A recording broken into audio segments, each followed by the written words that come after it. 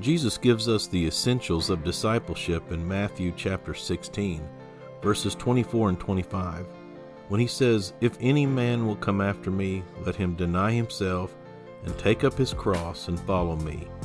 For whosoever will save his life shall lose it, and whosoever will lose his life for my sake shall find it."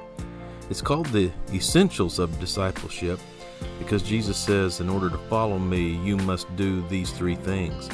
You must deny yourself, and then pick up the cross and follow me. The goal is to be able to follow after Jesus, but we're never going to be able to follow him until we first pick up the cross, and the cross is an instrument of death. It's an instrument of suffering.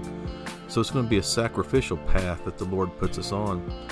But we'll never be able to pick up the cross unless we deny ourselves. I see these things as being sequential.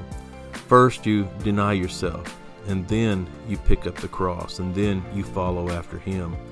Sadly, I think that many Christians are missing out on what it means to follow after Jesus. They may have been saved 20, 30, 40 years. I don't have any idea. But they never get to the place where they truly know what it's like to follow Jesus, because we can't even get past the first step of self-denial. Self-denial is when your life no longer matters. Your life comes to an end.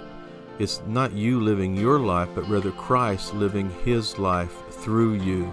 He's purchased you, he's bought you, he's redeemed you, and now your life now belongs to him, and he can use you, spend you, do with you whatever he so desires. And so we no longer are able to go where we want to go, do what we want to do, and things like this.